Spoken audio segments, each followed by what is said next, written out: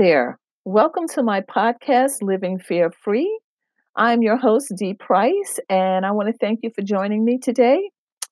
In today's episode, which is episode 4, we're going to look at anger, fear, and action.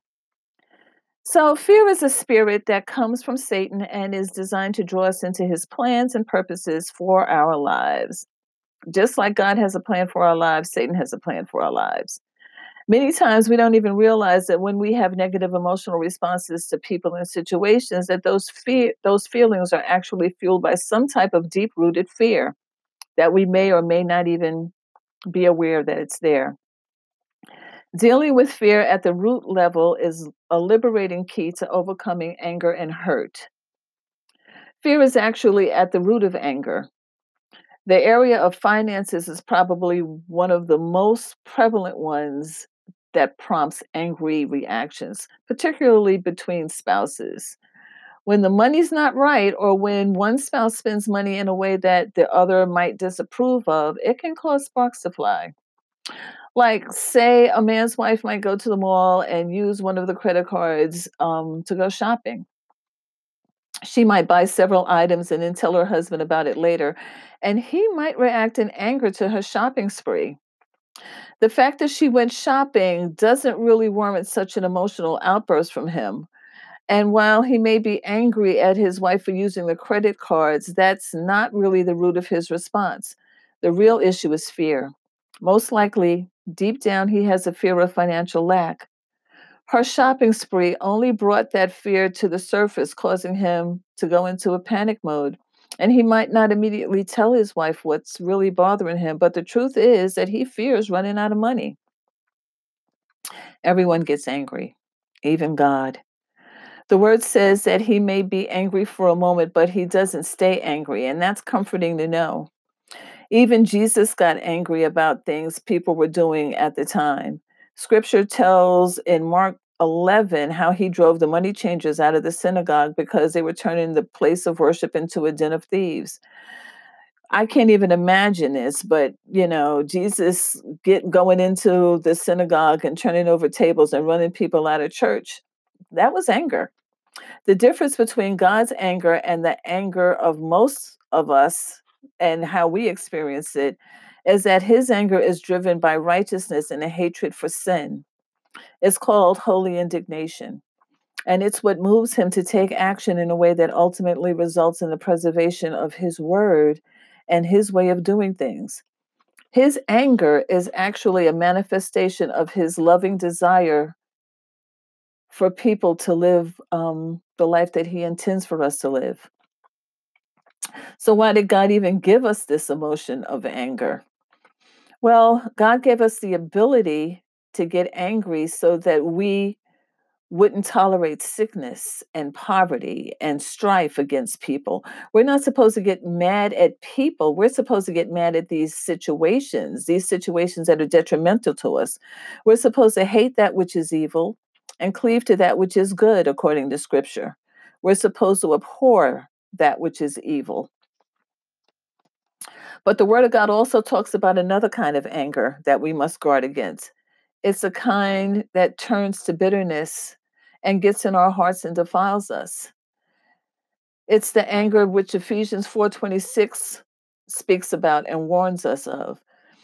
It says, when angry, do not sin. Do not ever let your wrath, your exasperation, your fury, or indignation last until the sun goes down. Leave no such room or foothold for the devil. Give him no opportunity. This type of anger is usually fear based and has the potential to do great damage to our relationships if we leave it unchecked. Fear based anger can easily become rage. The increased frequency of school and office shootings, shootings in the movie houses, even shootings in churches, is a testament to the fear and anger that's running rampant in our society. When fear is behind rage, abuse and destruction are inevitable. The enemy will begin speaking to people, telling them that by hurting others, they're somehow protecting themselves or issuing some type of justice for the hurt and pain that they've personally suffered. These extreme outbursts of anger and violence toward others really have fear at the root. Feeling the need to control another person through brute force is based on inferiority and is nothing more than a manifestation of fear. A person who's driven by fear to this level will ultimately use fear as a tactic to terrorize and intimidate others. And it's a vicious cycle and it's got to be broken. Dealing with fear based anger requires us to apply God's word. We've got to recognize that anytime we're offended, insulted, feel threatened, Satan has an avenue into our minds and hearts. And these negative emotions, and when we encounter these negative emotions, we have to identify them as being fear based and deal with them immediately by taking authority over them. So, what is the answer? Love is the answer. Love is the answer to getting rid of fear based anger. 1 John 4:18 says, "There is no fear in love, but perfect love casts out fear, because fear has torment." We talked about that in the last episode. He that feareth is not made perfect in love. When walking in any kind of fear is evidence of a deficiency in our love walk. And when we perfect the love of God in us, it flushes fear out of our spirits. Fear and love cannot be in the presence of one another.